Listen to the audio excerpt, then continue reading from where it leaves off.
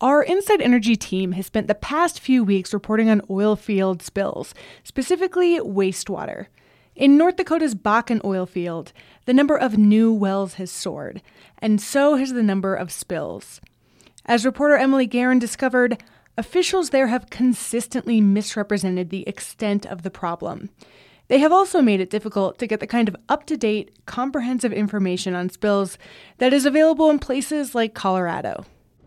Last summer, Daryl Peterson and I bumped along a gravel road near his farm, just south of the Canadian border. Oil boomed here in the 1980s and 90s, and aging pipelines and tanks have caused a lot of spills. But here we're going to see more visible signs of nasty. Abruptly, the green quilt of soybeans and wheat ends. We look out over a vast expanse of puddles and bare soil, caked white. That's all salt water. Salt water, or wastewater, comes out of the ground during the drilling process. It gets carried by truck or pipeline to a disposal site, where it's sent back underground.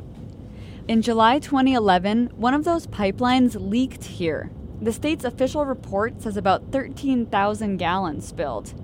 But another document from the State Department of Health shows the company later hauled off 2 million gallons of wastewater, making it one of the largest spills in state history. The official spill estimate has not been updated. This minimizing is only going to benefit probably to the regulators who can say where spills are down.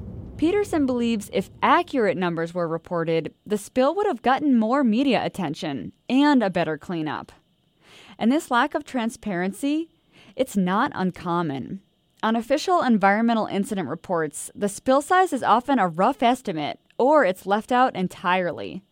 That's because these reports are preliminary, says Lynn Helms. There is no way that you can have a timely report and an accurate report. Helms is the state's top oil and gas regulator.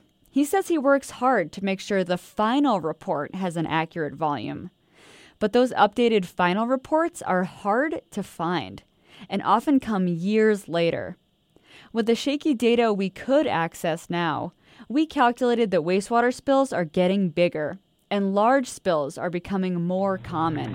Mr. Chairman, members of the committee, Lynn Helms, Department of Mineral Resources. In 2013, Helms testified against a bill that would have required all wastewater pipelines to have monitors, saying the proposal was too broad. In his testimony, he minimized the extent of the state's spill problem, one of at least 3 times he and his staff did so publicly in recent years. A couple of things. Yes, the number of spills is up, but look at it in comparison to the number of wells. The rate of spills is way, way down. In fact, the rate of spills was way, way up. That's according to the state's own data. It's more than twice as high as it was in 2006 at the start of the Bakken boom. I asked Helms why he didn't say that. I never, in a conversation with people, farmers, the general public, get into a whole bunch of statistical analysis business. The detailed statistics are lost on them or just simply don't work in making a presentation. Helms now admits that the spills are a problem, but says as far as access to information, people just want to know how a particular spill affects them. The general public is not interested in some kind of detailed spreadsheet analysis of the spills. They're looking for the data journalists to provide that for them. But if the state really expects media to analyze trends, they'd make it easier for us.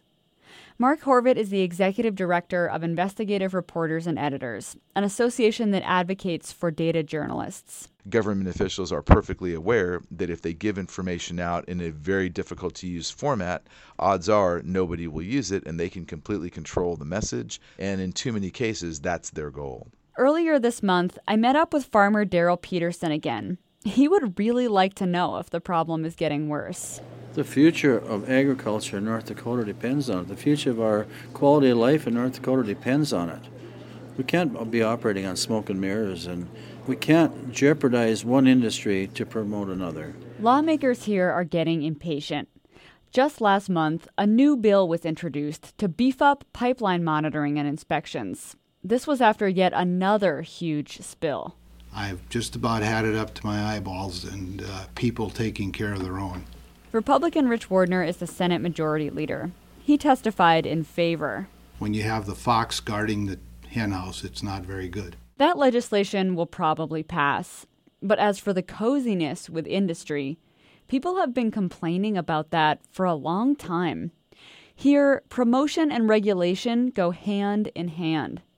At a recent meeting in the State House, Helms wore a yellow silk tie he got at an industry conference.